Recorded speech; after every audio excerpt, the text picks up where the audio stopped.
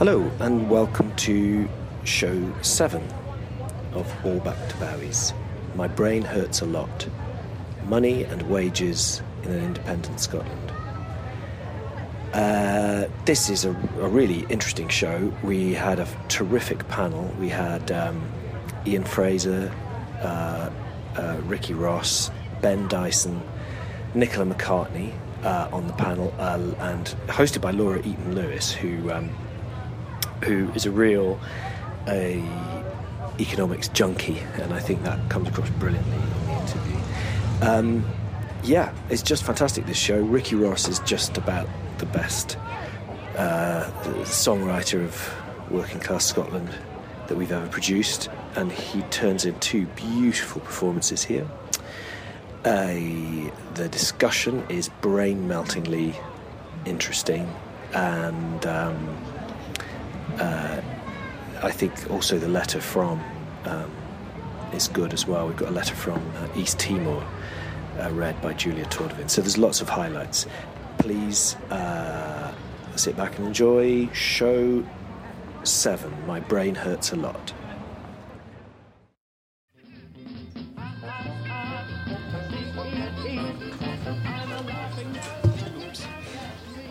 I have to sit here. I feel like... ladies and gentlemen, hello and welcome to David Bowie's Manhattan rooftop yurt for All Back to Bowie's. My name's David Greig.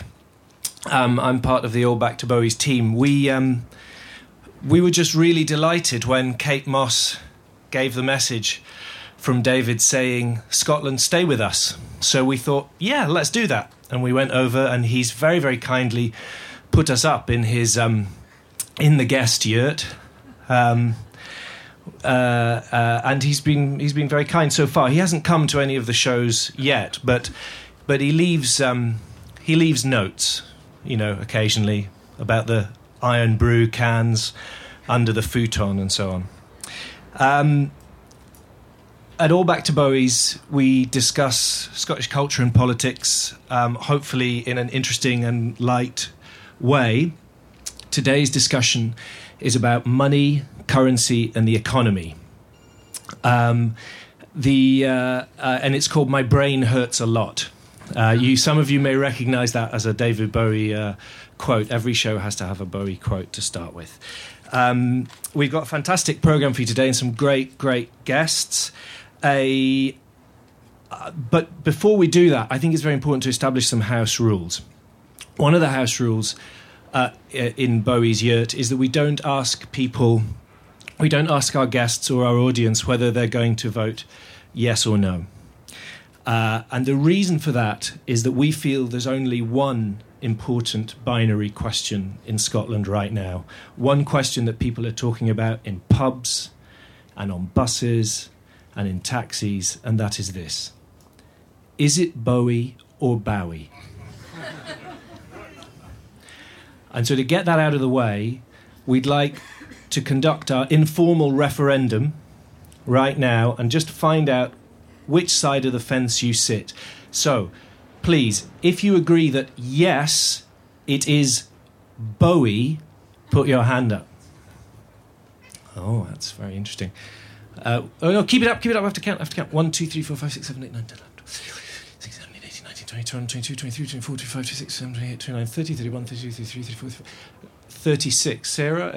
Sarah is keeping... Do we have a running total? I'm bad at math. Okay, but 36. So please, if it's Bowie, could you... Oh, this again, you see, 1, 2, 3, 4, 5, 6, 7, 8, 9, 10, 11, 12, 13, 14, 15, 16, 17, 18, 19, 20, 21, 22, 23, 24, 25, 26, 27, 28, 29, 30. So that's 30. It's an unusual... Normally there's a very, very big win for Bowie. But I think that just goes to show that the way you ask the question affects the result. I'm a Bowie. A Bowie. Oh, no. We did have a Davo Max option, which was that he should be David. We should call him Davy Jones, but But anyway, okay, so we must move on. We have a fantastic first guest for you. He's somebody who I'm sure you saw very recently performing at the Commonwealth Games. You'll know him from Deacon Blue, you'll know him from the radio, you'll know him because he's quite simply one of the finest songwriters Scotland's ever produced. Please welcome, ladies and gentlemen, Ricky Ross.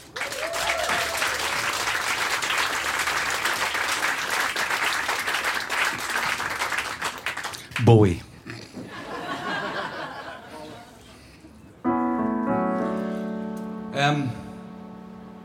I thought I'd do this song. I thought this would be a good song to do.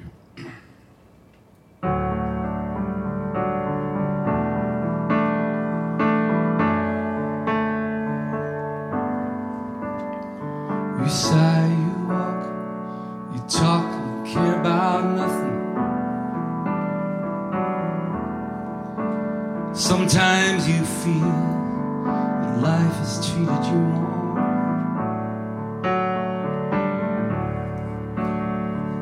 I've got a feeling you know what the score is, baby.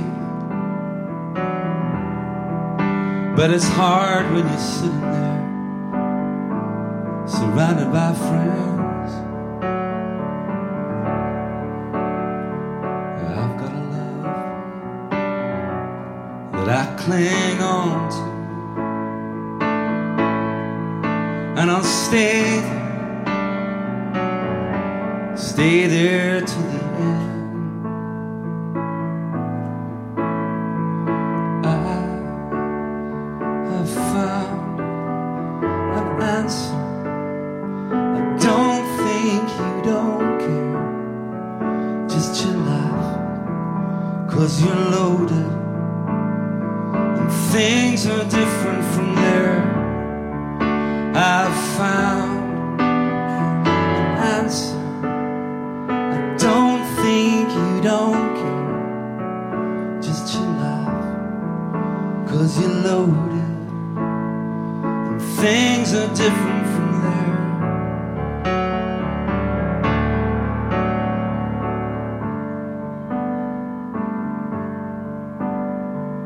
Walk and you talk, you sing and you shout, and you justify. And you ran and you rave, and you hope and you say nothing. And you eat and you drink and you dress and you live as if no one else did, baby. No one else like you lives out in this world. 'Cause I've got a love that I cling on to, and I'll stay there till the end. 'Cause one thing I know is I have found an answer.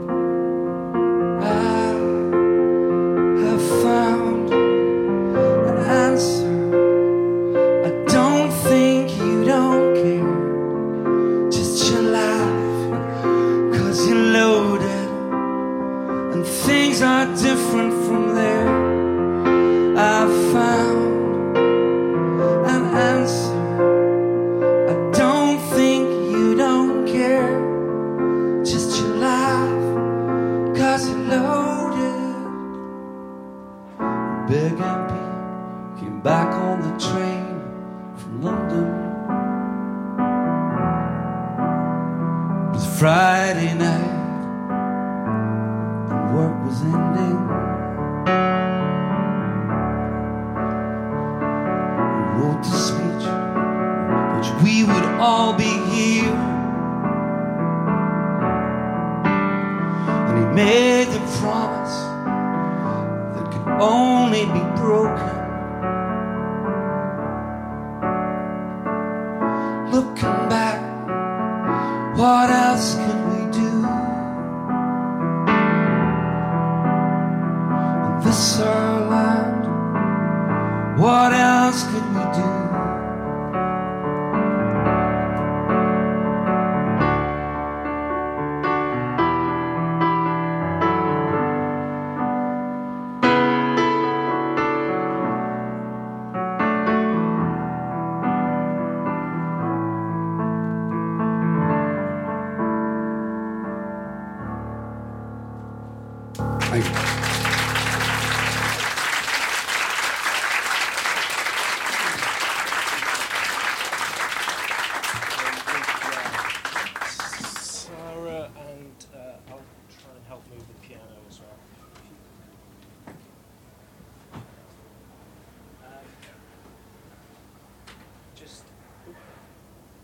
Speak on that one? Great. Thanks very much. That was fantastic, Ricky. Thank you very much. I forgot to mention at the beginning that every day at Bowie's we set a task for the audience. Something to think about during the course of the show, and it's to finish a sentence. So a sentence appropriate to the theme of the show. Yesterday, for example, the show was about Braveheart. And our sentence that we asked the audience to complete was Braveheart is ... Okay? And then throughout the course of the show, we asked that you have a think about it and you just find about your person some scrap of paper, a fringe flyer. I'm sure you've all got plenty fringe flyers that you've been given, or a receipt or a bus ticket or anything that you've got, or a nice, pristine sheet of A4 if you happen to have that, and just finish the sentence that we offer, and if you don't have a pen, someone in your row will have a pen. Scotland is a social democratic country. We share our resources. So just write today's sentence, and at the end we'll collect them all in, and if we've got a bit of time, we'll read some of them at least out. But even the ones that we don't read out, we'll collect them all and we write them all down. And we also collect all of the bus tickets and the scraps and everything. And they're part of the whole Bowie guest book package that is going to be kept at the National Library of Scotland as part of their referendum archive. So it's a wonderful, genuinely wonderful thing, and it's lovely to have it on all the little scraps of paper. So the sentences today, we're going to give you 2 sentences today, are I get paid to ... and I don't get paid to ... So you could do either or both of those sentences but on different scraps of paper if you can. So I get paid to ... and I don't get paid to ... Okay? As I say, it's your chance to be creative if you want. You can be factual, you can be political, polemical, fantastical, whatever you think. But the only thing I would ask is to keep it relatively brief, although usually a bus ticket size will act as a fine editor. Okay, we now are going to introduce our today's polemicist, and his name is Ben Dyson from the organisation Positive Money. I think we need to move the piano out of the way. So, Ben, if you'd all just give us a moment while Sarah and I move the piano and Ben comes up to the stage. And are you all right with this mic, Ben? Is this okay? Great. So if you come up to the stage, ladies and gentlemen, Ben Dyson.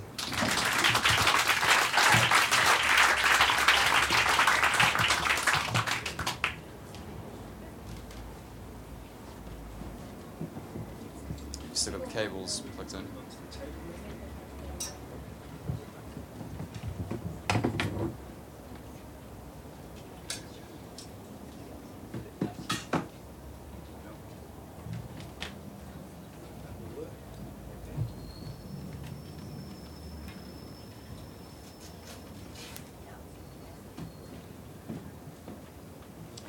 Ladies and gentlemen, Ben Dyson. Thank you. So the big question in the independence debate seems to be, what do you do about the currency?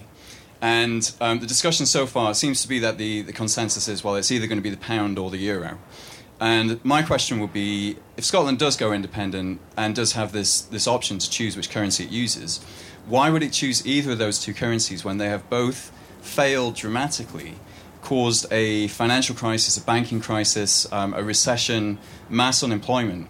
Why would you want to replicate a model of a currency that doesn't work?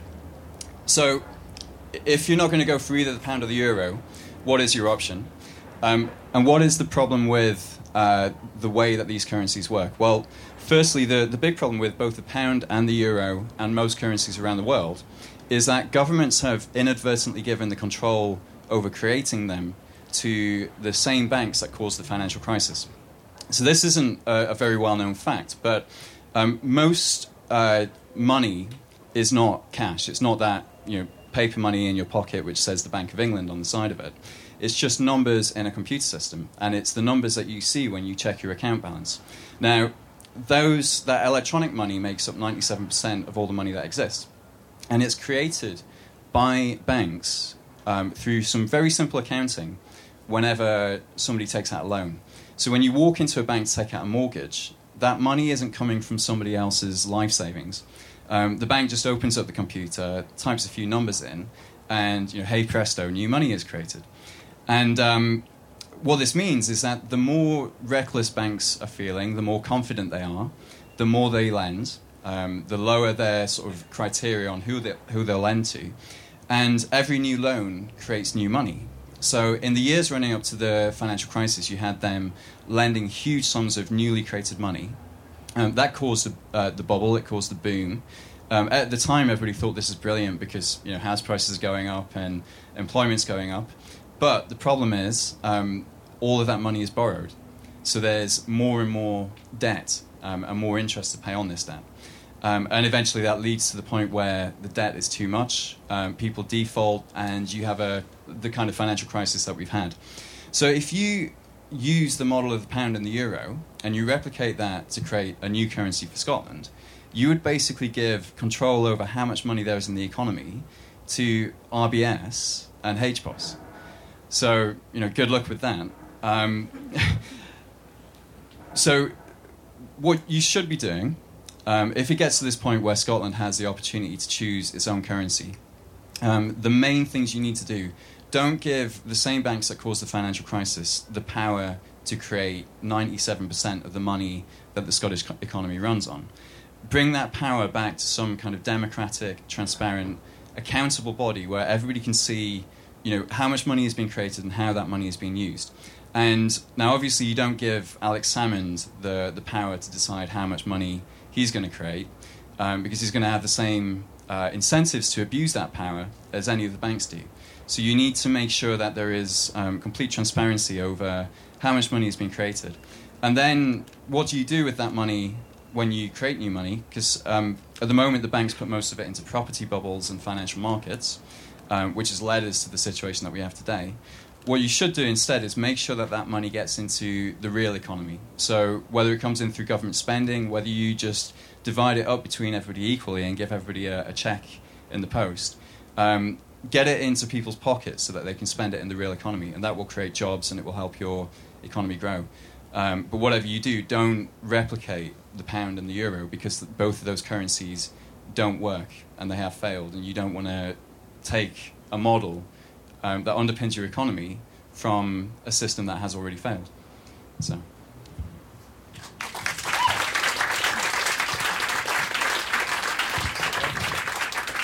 Thanks very much. Thanks very much, Ben. That was brilliant, really fascinating. We now have our panel to talk both about that provocation and also more broadly. So can I please welcome to stage, first of all, Laura Eaton-Lewis, who's going to be our very own Bernard Ponsonby for today's discussion. I'll get her a chair just now. And Laura, if you would introduce our panel to us, and I'll get your chair. Hello, everybody. Thank you for joining us. First of all, I'd like to welcome Ian Fraser, who is the author of Shredded, which is the expose from inside RBS, detailing exactly how they contributed to and were affected by the financial crash. Please come to the stage, Ian Fraser.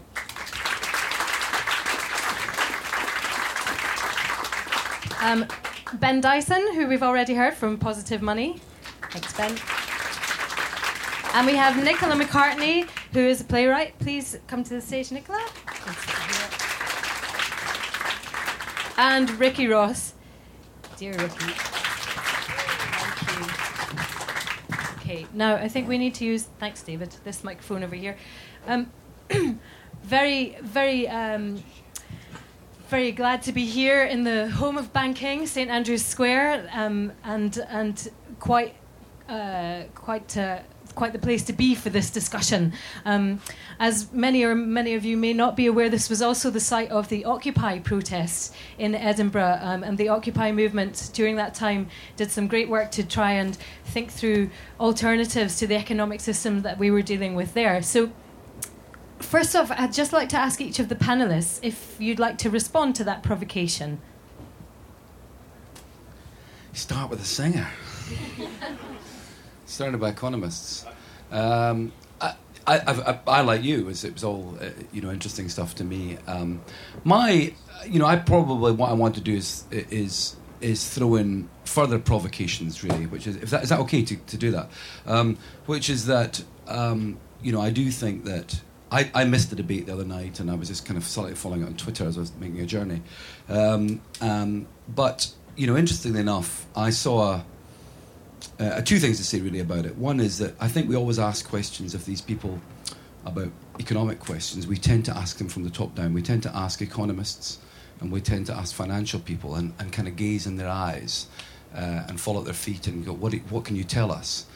I think it'd be interesting, much more interesting, to ask people who really know about money, people who are at the margins, who have to make budget decisions a very cutting edge every week about what they spend, about where their children go to school, how they go to school, and what healthcare and so on options they have. So I think that, first of all, I think sometimes we ask the wrong questions. And secondly, just on the current thing, I think that if people think that the currency issue is one of these, slam dunk referendum issues, today people from one of the parties were rolling up to Butte House and bringing a big gold coin as if to say, oh, we found you out, kind of thing. Well, I think, first of all, to go up to Butte House is misunderstanding the Yes campaign. And secondly, I think that currency is, I think it's just, it's an issue, but it's not the thing that's going to make people either want to or not want to take control of their lives. I'm going to start with a little bit of an anecdote about a real person on the sharp end, I think, of the current kind of repercussions of the financial crisis. As well as being a playwright, I'm a foster carer for Glasgow City Council, and I do a lot of work in prisons and with young people leaving care and people with addictions, doing social theatre projects. Yesterday I had to say goodbye to an 8-year-old I've been fostering for about 18 months. I'm part-time work with her as a therapeutic carer because I'm trained to work with attachment disorder. Her story is not unique in what I've seen in the last kind of 8 years of being a foster parent, and before that I sat on the children's panel in Scotland for some time before that. So I've seen this kind of happen over and over again. But the situation for this child was that she's been in care since she was a toddler. She has major behavioural and psychiatric issues due to the poor care she had initially. Because social services is so poorly under-resourced in this country, she was never given any psychiatric and psychological help, which may have helped her to overcome some of the initial issues that she had and stay in the placement. Her foster carers were given no support whatsoever until she started coming to me in order to help manage her behavioural problems. And in the 18 months that she's had some support, it's made a difference. But unfortunately, a crisis point came last year when her carers decided they could no longer look after her. Due to all of the cuts that are being handed down to local authorities, Glasgow City Council were unable to find her other foster carers for lots of different reasons, which be too lengthy to go into. Full-time carers who were able and trained to kind of deal with her particular set of difficulties. So as a result of that, and she was never ever given, because there are no resources available, never given any help or support. As a result of all of that, she's now had to be moved into the private sector in a placement which is impermanent and insecure, because the alternative to that was that a child of under 10 would be placed in a children's unit. And all the children's units are closing anyway, because that was a policy of several years ago in Scotland, and particularly in Glasgow, closed down all the children's units. So what I want to know, and why I think currency is so important, is how do we create a society where wealth trickles down to those people who can't be part, the most vulnerable, those people who can't be part of our me first economy.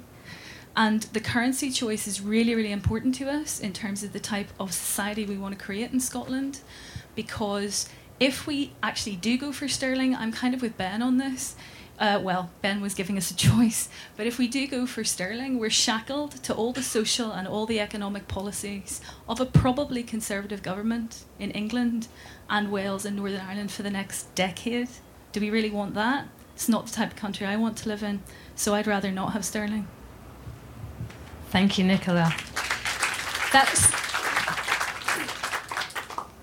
a really, really, really sad and very moving story to hear, and really highlights many of the problems that are being experienced by people on the ground level as part of this economic system that we all play a role within. This question of wealth trickling down is, of course, very pertinent, and that made me think of a piece that I read in Forbes magazine. An American entrepreneur who had basically revealed that absolutely very, very little, next to nothing of the wealth trickles down if all investment goes into the top level of organisations and tax breaks and so on. And what Ben's suggesting there with the Positive Money campaign about money being taken away from the banks to do that is certainly one way of injecting the economic resources at a ground level to transform the economy. And I quite like that on purpose. We decided to subvert the usual rules for economic discussion and began with people at the coalface here. But now we would like to pass over to Ian Fraser, who is, of course, a specialist in the banking, to give us first your response to the provocation there, Ian. Well, I'm very interested in the work that Ben Dyson and is that Nia and Positive Money have been doing over the years, and it's just very radical. They're very radical proposals, which would require a huge change of mindset at a political and establishment level to achieve. But the organisation that he leads is pushing away at this, and I admire him for doing that. But I would disagree that both sterling and the euro have failed, which I think is what he said. They have had a lot of turbulence, particularly the euro, and the sterling. Sterling obviously could have suffered a serious crisis in 2008, but because of interventions that the UK government did, it didn't. That was avoided. So it's not as if sterling is necessarily a failed currency. I didn't quite agree with that part of it. As far as the merits or otherwise of independent Scotland having a currency union or a currency board or the euro or its own currency, I'm not really an expert on this, but I agree with Nicola, if it really wants to establish its own identity and pursue its own totally independent policies as far as economics and welfare are concerned, then it definitely needs to, it would be easier to achieve with its own currency, but that would also have a lot of risk. Because a newly established currency which has no credibility in international markets and stuff would be subject to possible crises much more so than sterling has been. It could be subject to a Greek-style crisis or that sort of thing. Would that be such an issue for a Scottish economy that isn't based on banking products and those kind of transactions that take place in the city of Westminster? or is Scotland are would- there as many risks as being part of the Stirling zone?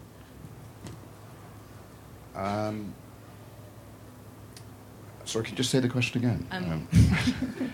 Would the problem of maybe having a new currency that maybe doesn't have so much confidence within the international markets be such a problem for a Scottish economy, given that it isn't quite so dependent on banking products? I think it would actually, because it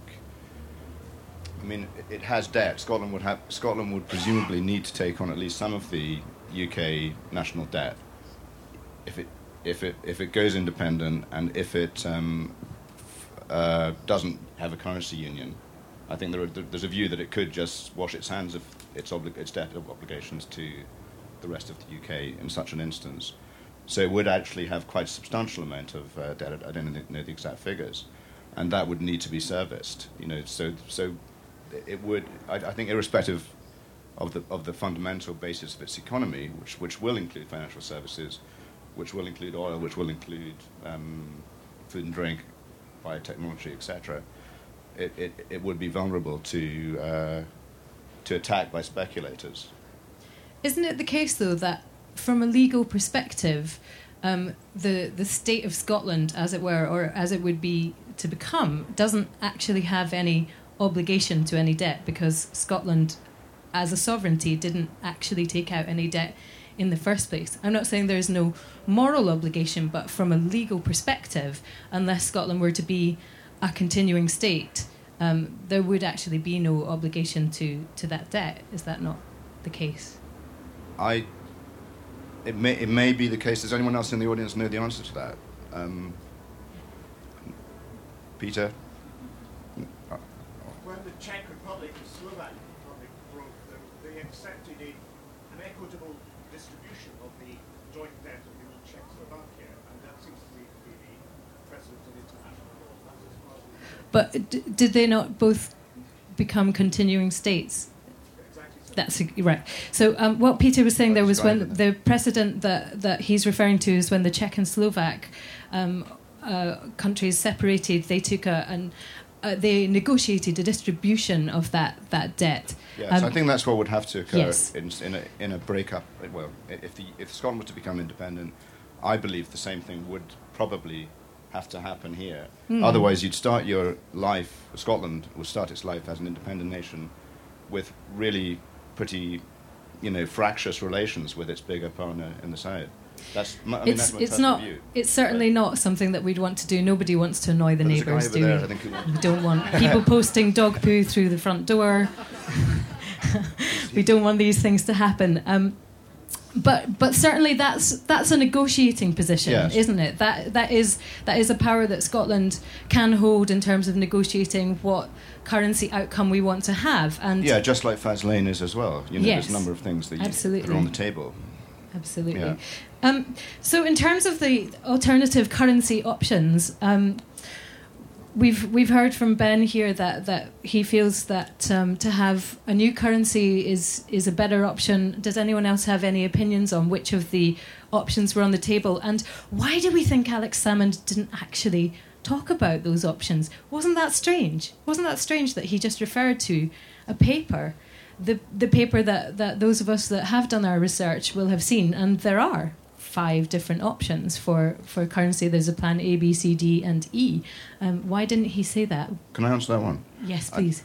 I think basically Salmond fears that if he was to name his preferred plan B, he'd be walking into a bear trap, a political bear trap. And also, just to name a plan B kind of undermines his stance when he's starting to negotiate post-September the 18th in the event of a yes vote. Thank you. Anyone else have anything they want to add on that? I think there's a number of... I think you're right, absolutely, 100% right. That's why politically you don't do it. My little boys always say to me, are we going to have the monarchy? And I said, well, can you imagine having that one as part of the discussion? And I think what was interesting me about the Yes campaign or the No campaign, whichever way you want to look at it, but this campaign is that they are pretty broad coalitions. There's people that I know in the Yes campaign who think we're going to see the new Socialist Republic. And, I think they might become a little bit disappointed, because I just don't think that necessarily everyone on the Yes campaign is of that same feeling. Now, it's a very, very broad church, and, I think that's right. I think that there's so many issues that are not, but we've managed to coalesce around this one thing. Do we want to have our own government, and do we want to have a separate country? So I think it's one of these many questions that will go on for quite a while. And the idea that we're going to solve it in the next few weeks is ludicrous, I think.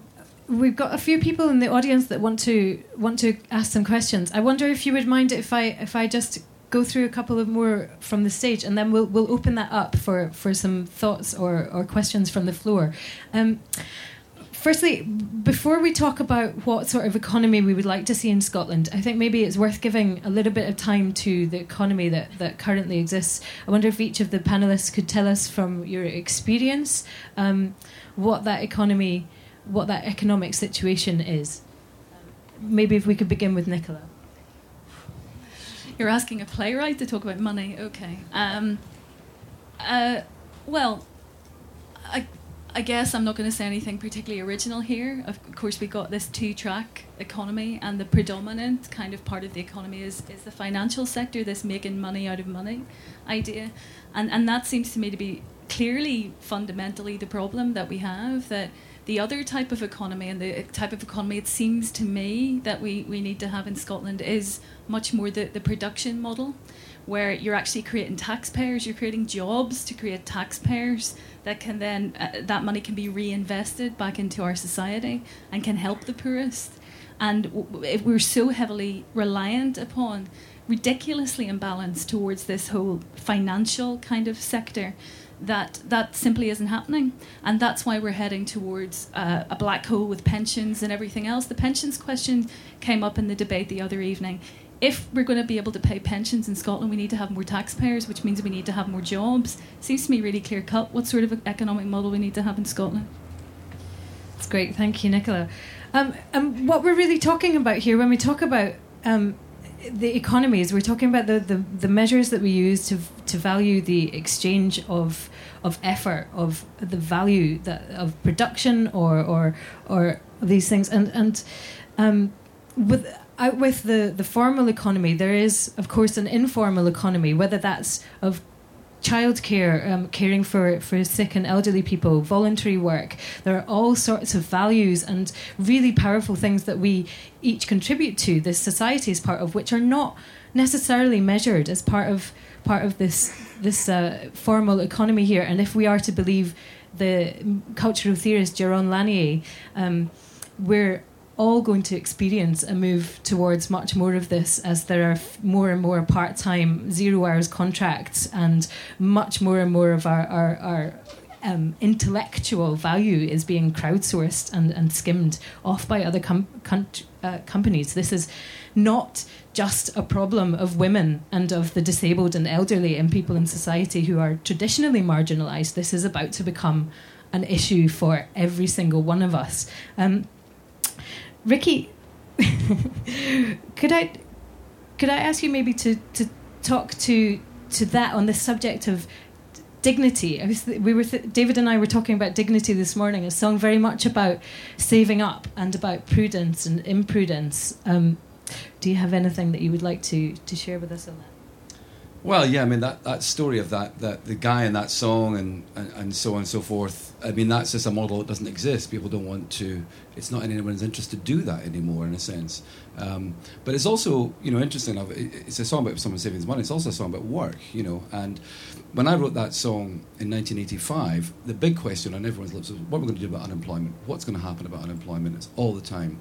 And it occurred to me, and it occurred to lots of other people, I'm sure, at the same time, is if we're going to have full employment, there's a whole lot of people who are going to have to do jobs which are not very attractive, and people. So that was really what inspired that whole process of thinking. And it strikes me that what Nicola said is absolutely true. But one of the reasons that I sort of came to tilt towards wanting independence, I suppose, was what happened in places like Gartcosh and so on, when we actually stopped we give up the possibility of making things. We give up the possibility that we're going to manufacture things. We said, oh, we can do that elsewhere. I think we have to become an economy and people who make things. I think we have to. That's something that we have to believe we can do again. From a music point of view, from the music industry, the kind of models that I love is when I went up to a place like Iceland, where they have a very interesting music business in Iceland, where everyone that I met in the music business not only, say, performed, wrote songs, but if they did that, they also maybe did a television show or a radio show, or they did other little things within that, or managed someone and so on.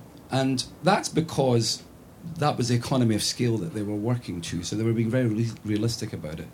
But, you know, I could have a discussion here about the possibilities of independence based solely on the industry that I work in and why it works for that, and why it isn't working for that, and as I'm sure you could for theatre as well.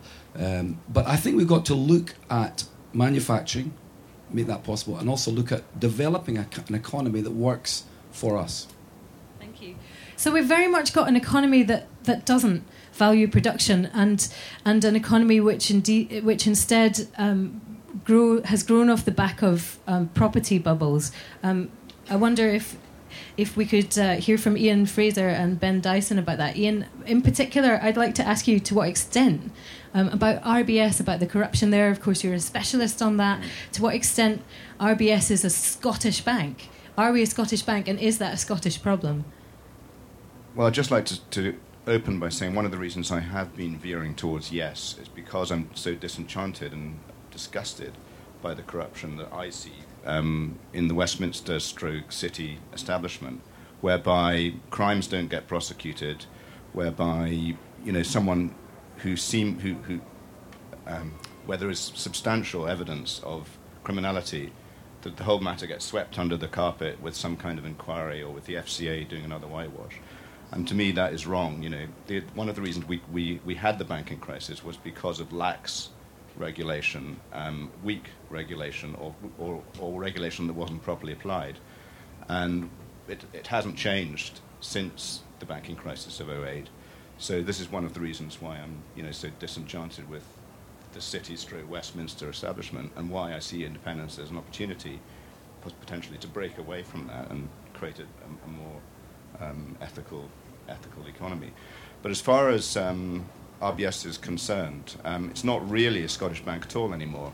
I mean, its centre of gravity actually shifted to London in March 2000 when they acquired NatWest, which was a bank that was 3 times larger than they were. And its entire markets business, which is the business that did most of the damage in terms of destroying that bank in October 2008 and build up to October 2008, is based in London and in Connecticut and various other places around the world. So, you know, I don't know how you could really divide it up, but in terms of its workforce, it only has, I think, 9,000 staff in Scotland in total, out of about 140,000 staff. Wow. So it's not really a Scottish bank. You know, the board meetings, I don't believe, even take place at Gogarburn any longer. They're held, I think, down in London in Bishopsgate, which they themselves even now call the head office. So, hear that? Straight from the horse's mouth. Head office is in London. Only I can't work out the percentage of that, but that sounds to me like less than 5% of staff are based in Scotland, and the majority.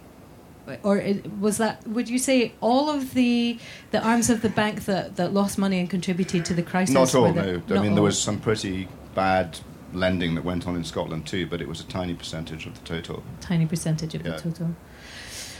And we have heard from. I'm sorry, I know we're running out of time here, but it's really, really fascinating discussion. We have heard from the RBS chairman that they George may. Mathewson. Yes, were they considering basing the head office, the official registered head office of RBS outside of Scotland? Yeah, there's 2 things here. There's the former chairman, George Mathewson, has said there's a lot of scaremongering about future financial services if Scotland becomes independent. And I thought that was quite an interesting piece. It was not an opinion piece in the Financial Times, because he's a strong supporter of independence, and he left the bank in 2006.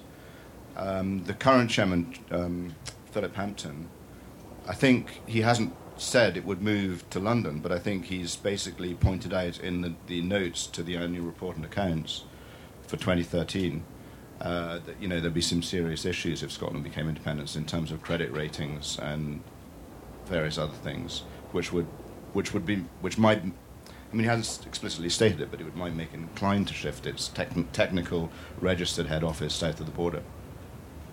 But that's part of any company's normal annual return. You would do a risk assessment against all the political and other situations they might arise. They have to do that. It's Yes. a statutory requirement, as far as I'm aware. So there's nothing extraordinary in that. That's just No, and business as almost usual. every large corporate that's based in Scotland has done something along those lines Okay. in the past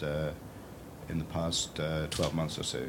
Some people would say that's just scaremongering, but they do have to. There is uncertainty. If Scotland becomes independent, there is uncertainty, and they have to. Of course, and there's uncertainty if Scotland is to stay part of the UK. Yes. In terms of the Well, possible. I was going to mention something about the changes to taxation of North Sea oil.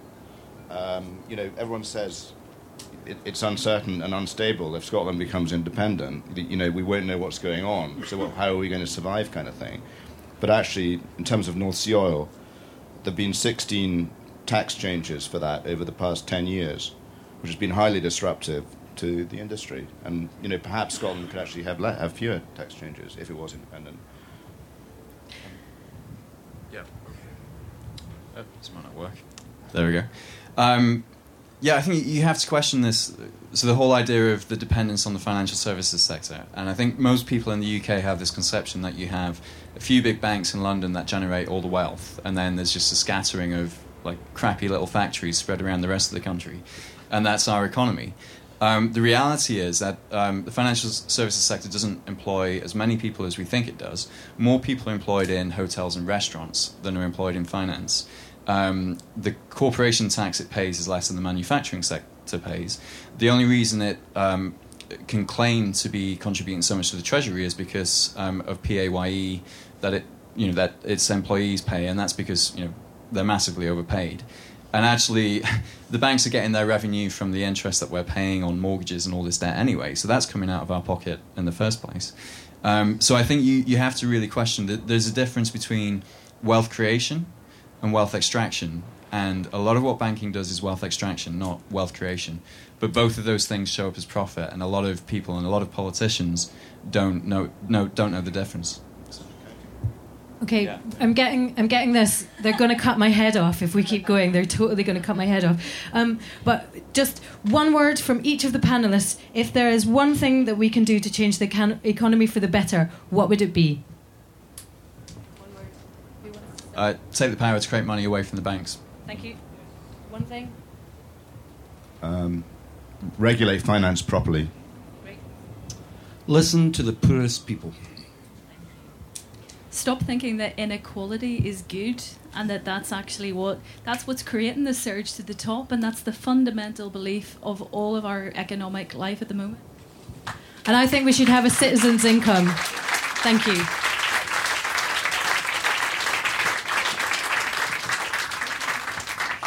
Great. Thanks very much to our fantastic panel. There's so much stuff spinning around my head now. My brain really does hurt a lot, but in a much better way than it did before. So thanks very much to the panel. And if we could get ready to welcome our next guest to the stage. Thanks very much. Give him a round of applause. Thank you. Thank you to Ian Fraser, to Ricky Ross, to Nicola McCartney and Ben Dyson. Bear in mind also that we'll all be in the bar area afterwards, so the conversation can continue once the show's over. And are you thinking of have you done your sentences? Make sure you've got your sentences on your little scraps of paper. I get paid to, I don't get paid to. It would be fantastic if you could fill them out. So, I'd love to welcome to the stage, we always have a poet every day at Bowie's Yurt, and today's poet is Agnes Torok. Please welcome to the stage Agnes Torok.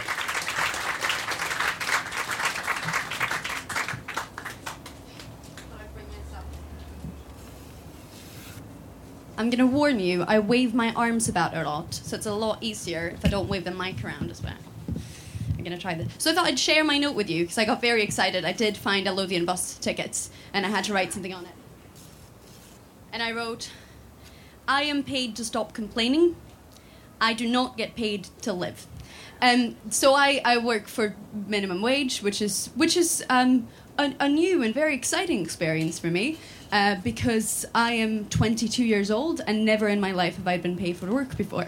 Not because I haven't applied, not because I haven't worked full time. And I thought I'd give a little bit of a background story to this very strange accent and last name I have, which is I'm from Sweden. I grew up in Sweden, which obviously has a very different attitude to politics and the politics of the economy. And I sort of saw a lot of that hope turn. So the year that the financial crisis hit the hardest in Sweden, 2008, was the year that I graduated high school. And my the sort of head teacher gave a long speech about all the opportunities that were ahead of us, right? We would all go off into the world and all these great things we would do, when of course unemployment for young people had never been higher in the history of the Swedish economy. And then the Swedish economy go far back. We used to be an empire in the late 1700s. There's never been as high youth unemployment as there been now. So I lived in Sweden. I had the strong sense that things were changing, and things were changing for the worse. And then I decided, well, I'm going to move somewhere else. And I moved to South Africa. And I lived in South Africa at a time when the development plan, which is a fancy word for saying ideas of how economies should be and how countries should be, changed from being focused on providing public services to some of the absolute poorest people in the world to providing financial services for some of the absolute richest people in that country. So South Africa is the world's most unequal country in terms of wealth. And I lived there at a time when things felt like they were changing, and they felt like they were changing for the worse. So I thought, I'll move somewhere exotic. I'll move somewhere sunny. I'll move to Scotland. And I came here, and I came here at a time where it felt like things were changing. And things were changing for the better, or they could be. And it was an incredibly exciting thing in my life. But when I moved here was also the first time that I got paid work. And I encountered my first proper culture clash. I never had that much of a culture clash in South Africa, although I did not speak 11 of the official languages. But I had a huge culture clash here because of the coalition government's attitudes to work, and especially to youth employment and youth unemployment, and what it is to be of value. And I thought I'd do a poem for you about that. Give me a student. Any student. Give me only one definition of success and only one way to make it. Give me academic excellence. Give me full-time extracurriculars. Give me part-time job to pay the bills. Give me internship, followed by internship, followed by internship, followed by internship. Give me a lifetime of debt. Then tell me I am worthless. Tell me my labor is not worth paying for. Tell me it's a favor to hire me for free. Go on, tell me I am worthless. When in this country millions of people compete for thousands of jobs, call it their own personal failure when they don't all get one. When the young and the old and the sick have no way into a labour market, ever contracting, ever decreasing, when you take money out of their opportunities for education and health, call it their fault. Call them lazy, call them benefit scroungers, call it a culture of dependency. Go on. Tell us we are worthless. Say it's not political. Say it's just the way it is, that food banks can be cut, but big banks need to be bailed out. That the minimum wage can stagnate and benefits can be chucked off entirely, but when the 1% made more off of the first year of the financial crisis than they had for the 30 years before. Say it's austerity? I don't know. Tell us we are worthless. Rebrand public failure into personal competition. Rebrand it filling your CV. Rebrand it increasing your skill sets. Rebranded exposure and networking. As we volunteer and intern, digging ourselves ever deeper into debt, ever deeper into despair. Go on. Tell us we are worthless. Tell me unemployment levels skyrocketing have nothing to do with it. Tell me being more likely to end up on the street than in a graduate job has nothing to do with it. Go on. Tell me we're all middle class now. Call call centre workers and shelf stackers, garbage handlers and cleaners. Call 1 out of 5 working for less than the minimum wage, which is less than the living wage. Just middle class in the making. Go on. Tell us we are worthless. Occupy my body as if it were a resource you could use to erase the GDP, broken back from all the heavy lifting, crumbling knees from all those hours, standing depression and stress from the worry. How will I pay rent this month?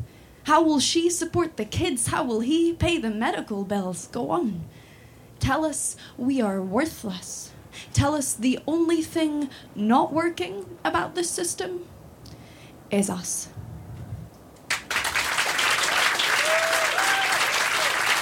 I'm just going to do... Thank you, guys.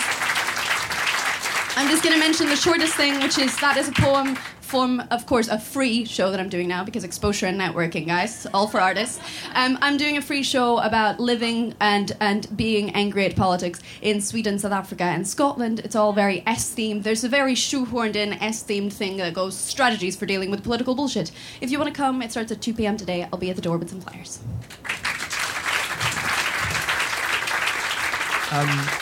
Thanks very much, Agnes. That's really brilliant. Please do check out her show. It's at 2 o'clock. You can still make it after this show. Can we welcome, please, Julia Taudevin, who is going to deliver for us a letter from East Timor. Julia didn't write the letter. Julia's going to read the letter from East Timor. Julia Taudevin. Hello, yes, this is a letter from a friend of mine, Steve Malach, who lives in East Timor. He's a UN worker. I have a lot of connections with East Timor myself, having spent a lot of time there as a child, and going there in October this year. Cannot wait. But here is the letter from East Timor to Scotland. And these photographs are by Steve as well, taken there. I'm living on a tropical island about 20 metres from the ocean, where the nighttime temperature is in the mid-20s Celsius, and eating grilled fish and corn down by the ocean around sunset, sitting on plastic chairs, is as sublime as the fanciest of 5-star beach resorts anywhere in the world. Most Timorese depend on fishing and agriculture for their livelihoods and live in rural areas, while the capital Dili is going through a construction boom that is transforming the city with new buildings and roads. For me, it has been and continues to be an amazing privilege to be part of a journey through the early years of what used to be the world's newest nation, until Kosovo and South Sudan got in on the act. You have to get in quick to use that line from promoting tourism, by the way, as you never know who will be next. Catalonia, Western Sahara. The historical, political and personal journeys of almost everyone in Timor-Leste are incredible. There's not a single family or individual over the age of about 15 who has not been directly affected by the 24-year occupation of their country by Indonesia. Stories from 1999, when the popular consultation on autonomy versus independence took place, pop up at all kinds of unexpected moments. A colleague came with me for the first time to our main office in Dili just the other day, and as we walked in the building, he said, "I've got a story about this building." I raised an eyebrow. "A good story?" I asked. "Yes, a good story," he replied, with a smile. His good story involved a clandestine meeting of activists and campaigners for independence who had held a secret meeting in this building before the popular consultation took place in 1999.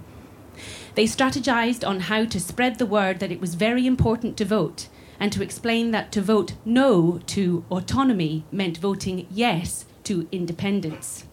This fact had to reach a widely spread population with limited communications access and low levels of literacy. It was a huge and dangerous job in a volatile, highly militarized climate hostile to the very idea of self-determination. They succeeded. The vote was overwhelmingly in favour of independence. But after voting, many people fled to the hills, because the Indonesian occupation ended with a scorched earth policy as the military and their militias retreated to West Timor. Homes, schools and offices were systematically torched with small incendiary devices along the way. and independence activists were sought out for angry retribution by the armed forces of the losing side. Many of the people at that campaign strategy meeting were later hunted down and taken back to the very same house, where some were tortured and some were killed. Days later, a crowd formed at the house because a militia member alleged to have been involved in these atrocities had returned to the scene of the crime. Those present were ready to lynch the man, literally. My colleague intervened and set up a table and chair and asked anyone with anything to say to give a statement one at a time. He wrote down witness testimonies and the words of the accused to pass on to the UN and what was later to become the Serious Crimes Panel. It was enough to calm the crowd and to save a man's life.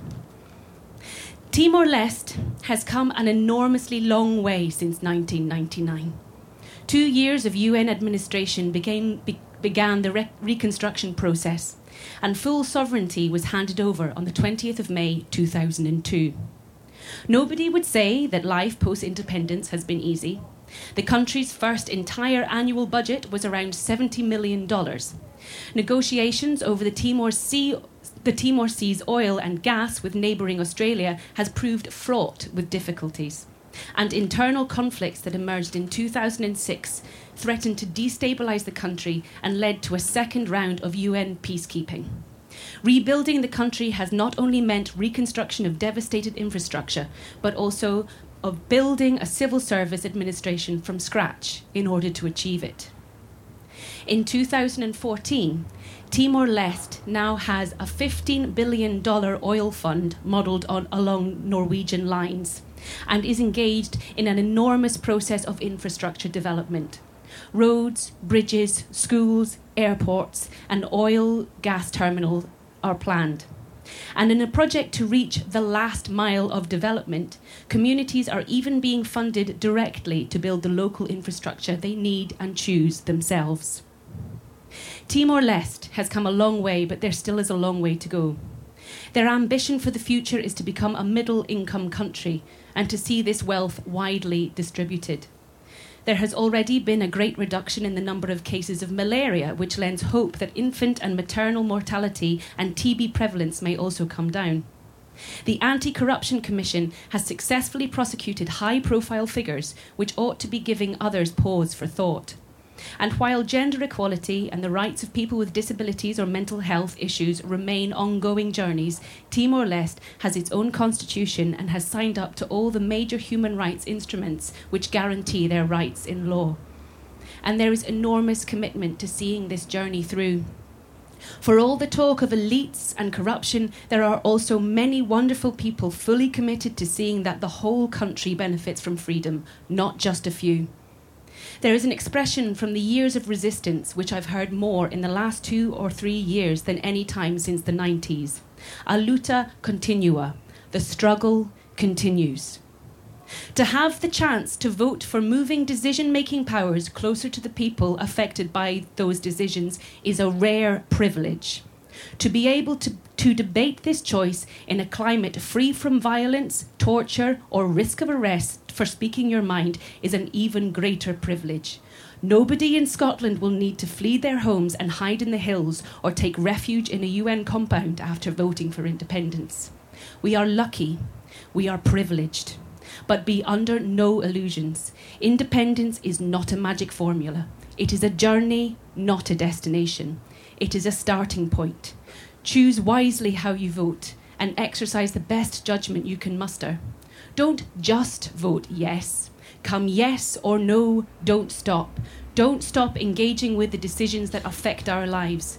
To achieve a fairer, more equal society committed to peace and not war and to an environmentally sustainable future needs us all to take part, to struggle and to keep going till we get there. Steve Malech from East Timor.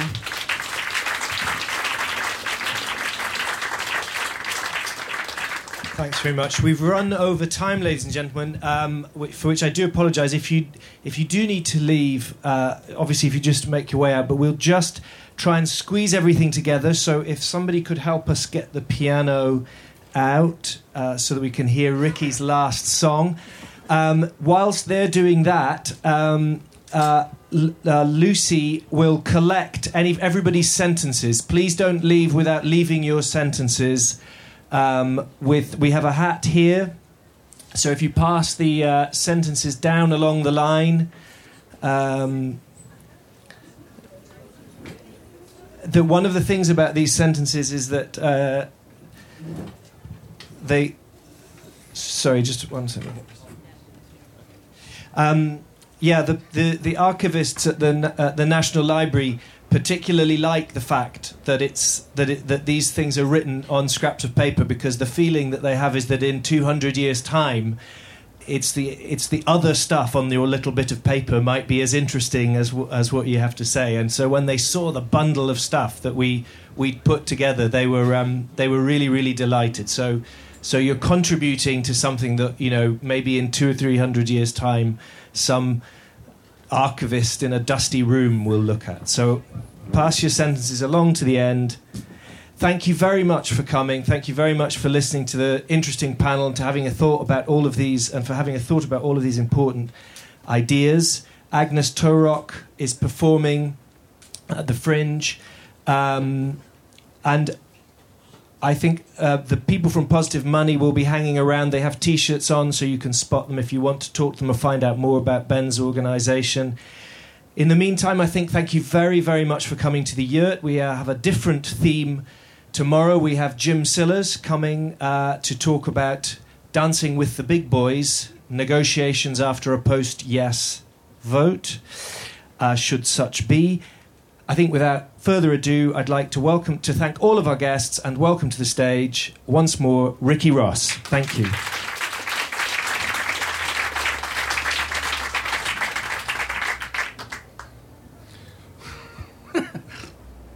The piano's going up and down a bit. So anyway, this is like end of the night, and it's been a works night out in Dundee, and a friend of mine swore that he saw this as a guy leaning against a wall. He's had a really good night. He's got an ice cream 99 in his hand, and he's got a fish supper in his hand, and he's got a wee Embassy number 60s coming out here, and he's wondering how he's going to get that can of tenants just off the pavement. And he's got that kind of... That's the scene.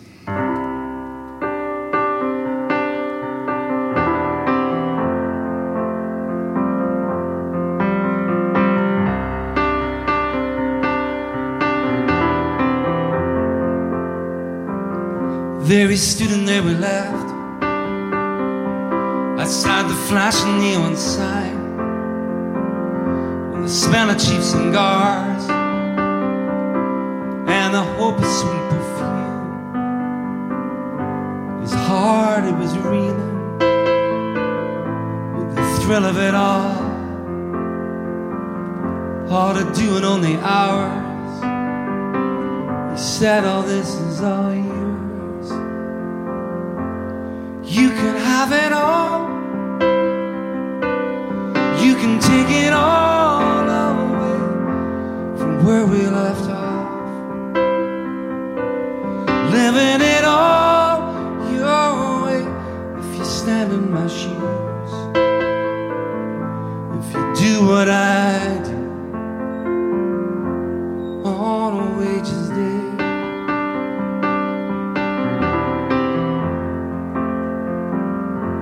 On a wages day.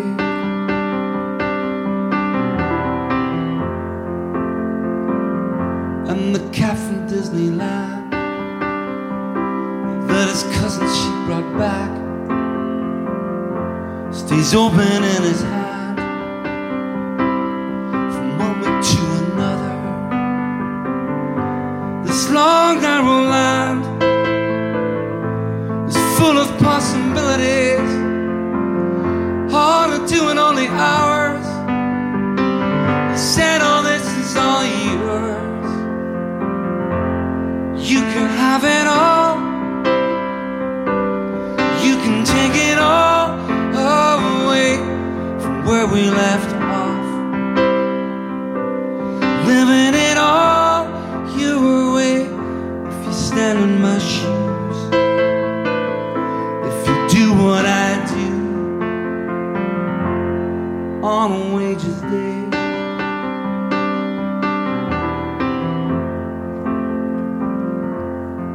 we just did.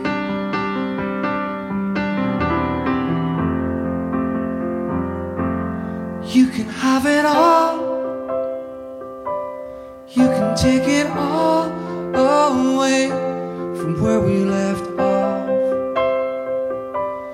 living it all your way. If you stand in my shoes, if you do what I do, on a wages day, a wages day, on a wages day, a wages day, on wages day. Thank you very much. Have a lovely time in Edinburgh.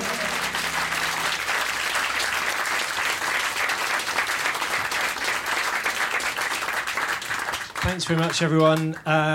Thank you very much for coming. I'm sorry we couldn't read out your sentences, but we will put them up on the website and put them on the podcast, and they will be recorded and go to the library. But thank you very, very much for coming on what was a wonderful show and a lovely sunny day. So please enjoy the rest of the Fringe. Thanks very much.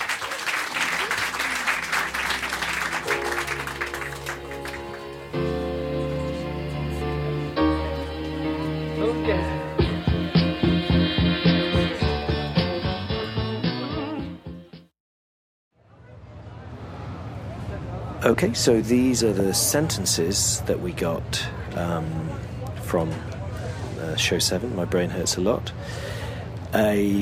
We asked the audience to answer, to end the sentence, I get paid to ... and I don't get paid to ... So, yep, I'll read out some of them. I think I'll read them out in pairs. I get paid to... Yeah, so these pairs are not necessarily the same. I mean, they're not from necessarily the same person. But I'll do one then the other. I get paid to teach, but in England that actually means getting paid to control and limit education to what is easily assessed. I subvert. I don't get paid to bear the brunt of mistakes made by bankers and politicians. I get paid to solve problems, investigate options. I don't get paid to play Xbox. I get paid to evaluate, bring expertise and advise. I don't get paid to believe posh politicos and Brito bankers. I get paid formally to help my pupils and now much less to help some psychology students. I don't get paid for bullshit. I get paid to be part of the bigger picture. I don't get paid the same level as a banker, but contribute more to the real economy. I get paid to make things happen. I don't get paid to listen to a London-based, politically biased BBC. I get paid to think, not talk.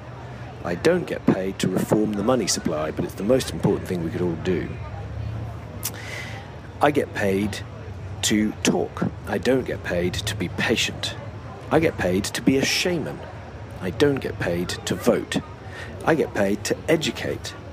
I don't get paid to indoctrinate. I get paid for 40 hours a week of my time alive so that I can pay my debts and bills. I don't get paid for my time alive outside of jobs. I get paid to turn up. I don't get paid to be challenging. I get paid to howl at the moon. I don't get paid to mind my P's and Q's. I get paid to talk and think about play. I don't get paid to play. I get paid to shugle columns of numbers about. I don't get paid to bring up the next generation, grow food, help run community events and organisations. I get paid as a pensioner made bonkers by bankers' greed and criminality. I don't get paid to challenge the establishment bankers and politicians for social justice and equality. I get paid to impose order on chaos. I don't get paid to fund Trident. I get paid to help reduce health inequalities. I don't get paid to cure all ills. I get paid to daydream about the future. I don't get paid to love. I get paid to stop complaining and settle for minimum wage. I don't get paid to live. I get paid to be creative. I don't get paid to fanny around. I get paid to manage the business of art. I don't get paid to make art. I get paid to challenge the way people think and help. And I help them to make a difference. I don't get paid to listen to great music. Thank you, Ricky. I get paid to fly aircraft. I don't get paid to campaign for democracy. I get paid to rip people off. I don't get paid to smile. And there's some unattached don't get paid. I get paid to discover the unknown, mostly about how plants tell the time. I get paid to waste my time. I get paid to stop irrational statements. I get paid to grow old happy. I get paid to live and contribute, not to subsidise leeches. I get paid to enjoy life. So that's the end of those. I think they were fun, and some of them were pairs by the same people, and some of them weren't. Sometimes you can tell, but I think they were all fun, and I hope you enjoyed them. Thanks very much.